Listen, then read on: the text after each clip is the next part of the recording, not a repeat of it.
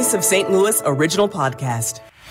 Today is Friday, November 10th. I'm Debbie Monterey. And I'm Scott Jagow. Alderwoman Alicia Saunier is not giving up on the Homeless Bill of Rights. The legislation was pulled earlier this week after committee members took issue with many aspects of the bill. Alderwoman Saunier says areas they'll focus on include establishing a process to decommission the homeless, intentional encampments, and zoning. We have to figure out the plight and petition process has not opened a single shelter in 15 years, so we have to find an alternate path for that, to address that. And then fourth, not a single one of our zoning areas within the city of St. Louis allows for shelters. Saunier says they understand the current systems are failing and agree on what the issues are.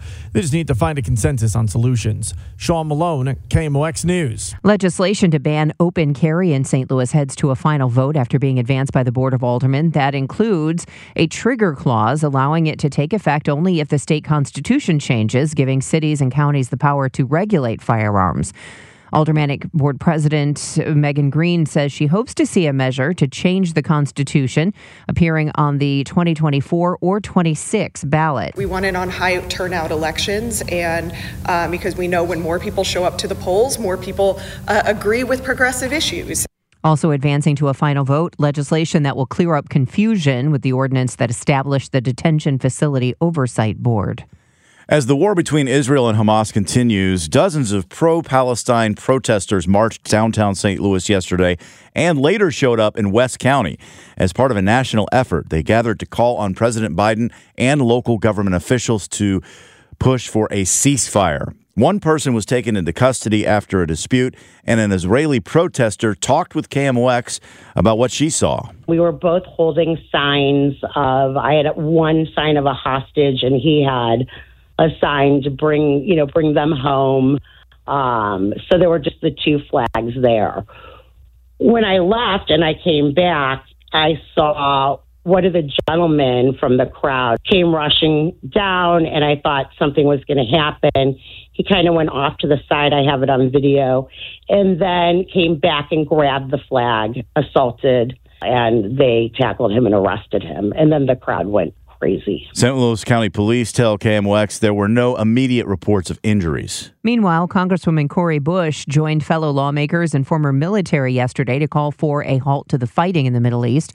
At a rally in front of the U.S. Capitol, Bush said Americans should listen to veterans urging a ceasefire. Veterans know the true cost of war, the lives lost, the families shattered, and the communities scarred. They know the devastation and the pain that we are seeing now in Gaza and in Israel. Veterans told the crowd more bombing and bloodshed isn't the answer for either side. An official document from the Vatican, just released on its website, builds on Pope Francis's support for LGBTQ plus people.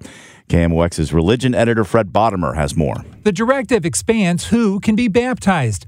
The Vatican will now allow baptisms for some transgender adults and also allow them to be witnesses at a wedding and serve as godparents, but only if it doesn't cause a scandal or be disorienting to the people involved. It will also allow babies of same-sex couples to be baptized. CNN's Barbie Latsunado is in Rome. This is all on a case-by-case basis, and the document points to pastoral prudence, which means in churches and dioceses where there are very conservative Catholics, which don't like this ruling at all, probably not going to happen. But in those more liberal dioceses, you can see that they're going to be opening the door more to people, Catholics in the LGBTQ community, who have been welcoming, wanting this sort of action for a long time now. The document was released without any fanfare and without any comment from the Vatican, but cites several sermons by Pope Francis where he speaks of a more inclusive church. Fred Bottomer, KMOX News. From the KMOX Business Desk, over the past decade, Fontbonne University has seen enrollment plunge by 60%. With the school facing a deficit of more than $5 million, the private Catholic institution is looking at cutting academic programs and staffing. Currently, there are just 874 students enrolled this fall. Not too long ago, school had plans of westward expansion. According to the Riverfront Times, Fontbonne is looking at eliminating more than 20 degree programs and laying off about 18 faculty members. I'm Debbie Monterey. The St. Louis All Local podcast is produced by the KMOX News Team. Get all the local news you need on the Odyssey app or wherever you get your favorite podcasts.